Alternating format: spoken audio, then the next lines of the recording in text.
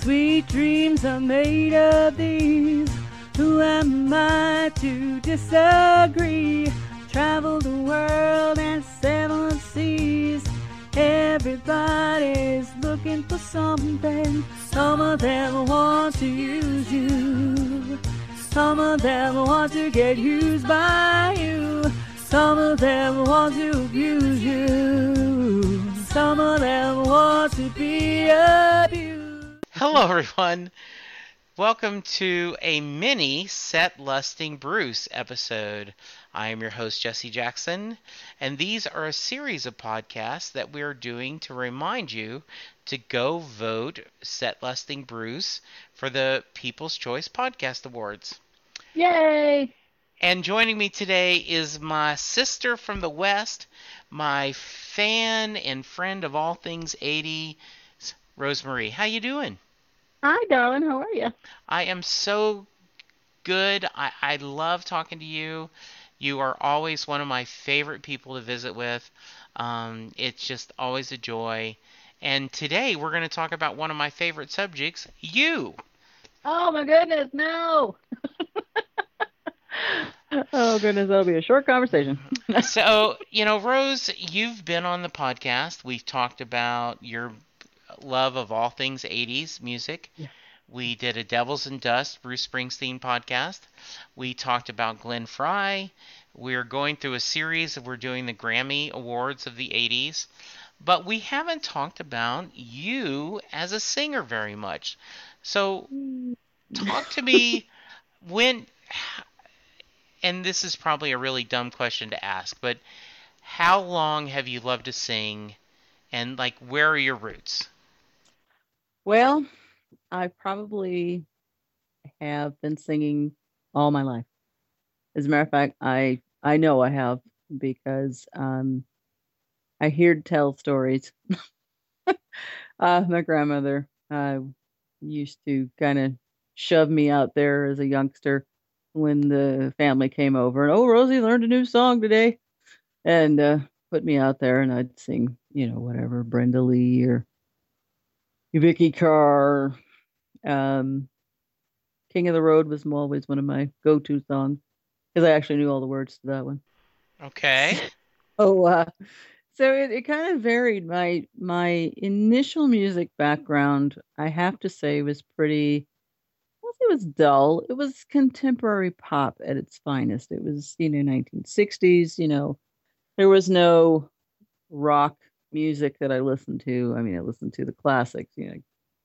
Vic Damone and Frank Sinatra and Dean Martin. Whatever my grandmother was listening to, because that's who raised me. That's what I listened to. And Yeah. it was kind of hard to have an opinion about certain things unless you get older and then you start to branch out. However, I must admit, when I was old enough to understand what I was seeing on TV, I kind of was digging the Monkees because they were like the only band, the American Bandstand or somebody like that was actually coming into your living room and singing their songs, and they were poppy and catchy, and you're like, oh yeah, this is great, and ooh, that Davy Jones, he's kind of cute, so it was pretty tame for the most part. And then my tastes got a little bit more evolved as I got older. We moved to from Chicago to Cleveland, and my mother introduced me. Well, she unwittingly introduced me to a new style of music. And it was soul, rhythm and blues, Motown, Columbia, Atlantic Records, Mm-hmm. anybody in that venue that was making records in the late 60s, early 70s. And my brothers had a lot of influence after that. It's just like, stop listening to this drab, Johnny Osmond and all that nonsense here, listen to some Hendrix and, Led Zeppelin and other people that, were coming up. And then I thought, oh my gosh, this stuff is like way too complicated because it made you think. And I didn't want to do that. Right. Yeah. I didn't want to think about what I was thinking. I just want to have a good time. Uh, Curtis Mayfield was just like way too deep for me. And yet my brother insisted I listen to him. I was like mhm. 13, I think. But, yeah. It's funny. they shouldn't be talking about Donnie. And they called it puppy love. Oh, Um, I, I, I think because Donnie was close to my age, mhm. that I always love to sing. I love to sing in church. I love to sing in the car. I get with the radio, and so I always had a connection with with Donnie, and so that was not a cool thing in the No. 70s. No. Being a guy, liking Donny Osmond, No. uh, did not work very well for me. But and in fact, just recently, I was mentioning something, and my friends were like, "What are you doing? Getting an email from going to Donny Osmond's website?" And I'm like, "Oh, I didn't go to the website. I'm on a mailing list." They said, Yeah. "That's worse." Like, well, what do you mean? And like, just stop right now. Exactly. It's Yeah, like, yeah. But he got ridiculed for, being too squeaky clean, which is right. fine. I mean, his family was Mormons. I mean, give him a break. They had to get their recognition some way. I was Yes, more of a Jackson 5 person, but I had friends that listened to the Osmonds, yes, and then if you watched any Andy Williams, you're kind of stuck with him because I don't know, he had them in his back pocket for God knows how long. absolutely. But so just Um, like that's what the volume button's for. You just turn that yes. sucker down. Now, I want to jump ahead and we'll go back, but you every once in a while you still sing, right? You hit the karaoke bars and you sing for friends and family. Do you sing at church? I did. I had like a 10-year. It sounds like I'm in prison, but it's not. I did like 10 years in the choir and Yeah. worship team.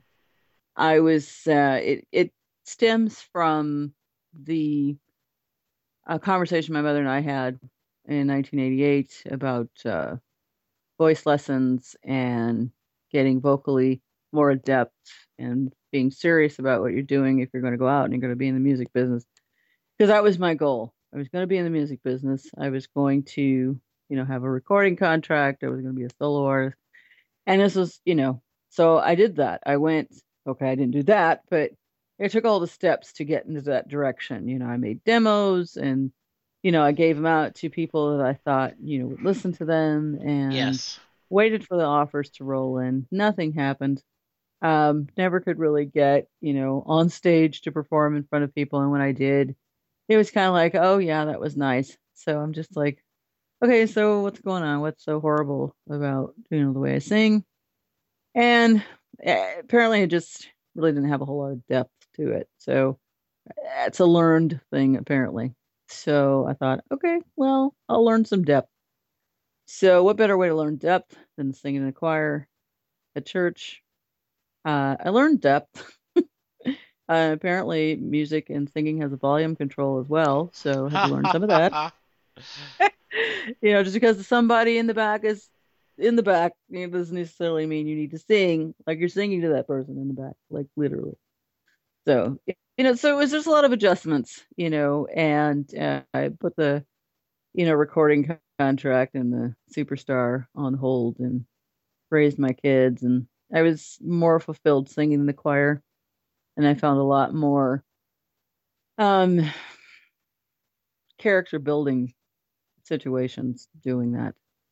And once I broke away from uh, being at church and doing that, because that's a grueling, if anyone's ever been at a choir at church, it's extremely grueling and very time consuming and very demanding, because Right. you're on the minute you walk in the door. Yes. If someone's asking you, can you do my wedding on Saturday? Can Right. you do a funeral next Thursday? And if you could do, and it's just like, okay. And a lot of times you're not getting paid for it either. Right. You're doing it for free because it's sister so and so, which is fine. That was never my thing. I'm Right. I never in my, ongoing music career said, I am going to make this album so I can make a crap ton of money. Right. Never. I was going to make an album because, and that was it.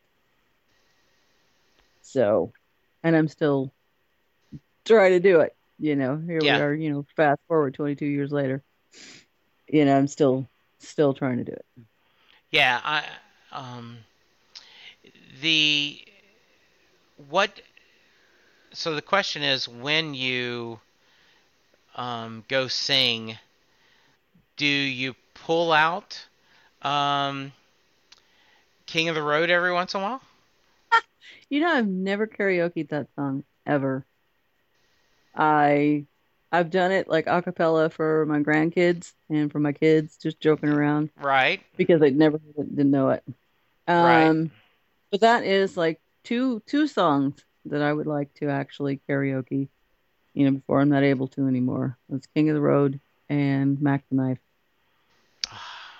I love Mac the Knife. I totally dig Mac the Knife. Such a cutting edge, innovative, jazzy tune. Yes. You got to hear Frank Sinatra talking about it. Yeah. It's a good tune, Yeah. It's hot and it's hip. Yeah. And um, such a Bobby Darin when he did it, was such a change, and it was so much fun. Mm, Um, I'd love to hear you do that. That would be fun. be nice. Yeah. So how often do you get out and put the pipes out? Well, I was doing it for a while there. After I left church, like in 2000, I was like karaokeing with my husband like every weekend. Uh huh. And we used to go to this little place he worked at. It was his first gig, his first job in the United States. My husband's from Scotland. And so Okay. when he was authorized to work in the United States, his first job was a waiter. And he was a waiter in a cocktail bar. Uh-huh, And nice. it was called Maggie O'Toole's. And that was actually somebody's name. I met the sisters. The sisters are Margaret and Doreen. And Doreen, huge music fan. You'll never guess who her favorite artist was. Share. Roy Orbison. Ah, nice. Yes, and she would karaoke all of his stuff. Oh, nice. And after a while, she would get up there and she'd say, "Rose, find me a song." She'd like toss the book in front of me. She's like, "Find me a song." Because being Irish, they're mad drinkers. So I'd be Mhm. like, "Sure, Doreen, I'll find you a song." And I'm like, "Dude, when was the last time you did Pretty Woman?" I don't want to do that one. And I said, "Okay, how about Crying?" That's too sad. And so I'd pick for something else, and she's like, "Well, I've never done that before. I'll do that one." I'm like, "Okay." And she'd get up there, and of course, because she's the owner, mad props. Everybody loves her. It's just like Mhm. great. She's like, "Oh, they really love me tonight, Rose." I'm like, "Yeah, they did." Yeah. Like, now you got to do one. It's just like, how do you follow up that act? But I did because I'm ham, Yes. and my karaoke go-to songs at that time were "Sweet Dreams" by the Eurythmics Okay. and "Open Arms" by Journey. Nice. Now, um how about now when you guys take time to go? We talked about before we started recording, you're very busy at your day job. You're busy being mom and grandma. Um, but when y'all get out, do you still like to sing? And is there any particular song you love to sing? There has there I do go with my daughter and my son-in-law, Mm-hmm. and actually on my birthday we had a karaoke party on my birthday, which was awesome. Mm-hmm. And one of my go-tos is still Open Arms, only because it allows me to sing as loud as I want. Right. Because it's Steve Perry. I mean, come on. Yeah, You exactly. kind of have to match that volume. Recently I threw Sister Christian into the mix. Ooh, nice. Ranger, yeah, that got good accolades. And just kind of sticking with Sweet Dreams, and I don't really do a lot of things that I'm unsure of, only because I've never really actually been in like a karaoke battle where somebody will throw something at you like, "Hey, do this." Mm-hmm. And you're just no. You Yeah. know? So there's no like girls just want to have fun or anything like. I did unfortunately. I don't want to say I had to do it, but my daughter asked me to karaoke ABBA's "Dancing Queen" for her, and I just failed miserably. And she said she didn't even hear it. All the mistakes I made, she said she just loved it. And I'm like, that's a true daughter. Bless you. Aw, that's sweet. I know. That is awesome. Well, thank you, Rosemary. I appreciate it. I need to put a couple of snips of your songs, a little bit clips of the different songs on this podcast. So I'll edit that in later, and so they can hear your wonderful voice. So tell me which ones you want me to use. Okay. I totally will. Okay. Good deal. Um, but you have a YouTube channel, so tell people how they can find you, not only on YouTube but in the other social media. Well, I am at 80's Music Girl on Twitter, and I am 80's Music Girl on Instagram. And I'm trying to pull up my. I actually have two YouTube pages. I have one that I just use for regular, my own viewing pleasure for Right. different things. I like certain videos, and I have a lot of history in my videos. And truthfully, they are both at, they're both Rosemarie Fullerton. Okay. So you just have to, kind of figure out the one with the rose on it, if anybody's concerned, is the one that's my music one. Okay. So Very nice. I will put a link in the show notes. you're So, sweet. Thank well, you. you're the best. Thank you, Rosemary. I appreciate it. And listeners, thank you much. Don't forget to vote and have a great day. Bye, And people. Vote, vote, vote. thanks, Rose. These are my salad days, slowly being eaten away. Just another play for today. Oh, but I'm proud of you, but I'm proud of you. Nothing left to make me feel small. Luck could leave me standing so tall. Gold. Always believe in your soul. You got the power to know you're indestructible. Always believe in you are gold. I'm glad that you're bound to return. Something I could have learned. You're indestructible. Always believe in. It's NFL draft season, and that means it's time to start thinking about fantasy football. FantasyPoints.com features industry-leading experts and prognosticators using proprietary hand-charted data to help you score more fantasy points. FantasyPoints.com is the place to go for whatever kind of fantasy football you play. Whether you play fantasy football, daily fantasy sports, or do a little bit of everything, Fantasy Points has the meticulously researched content to guide you to victory. And why wait for the fall? Fantasy Points also covers the new spring football league, the UFL. Join the guru, John Hansen, Scott Barrett, Joe Dolan, and other massive names in the fantasy football universe with an exclusive offer. Use code Pantheon for 15% off any Fantasy Points package, including the all-in package, with access to every article, tool, and data nugget that Fantasy Points has to offer. That's FantasyPoints.com and code Pantheon for 15% off at Fantasy Points. FantasyPoints.com, code Pantheon. Score more fantasy points.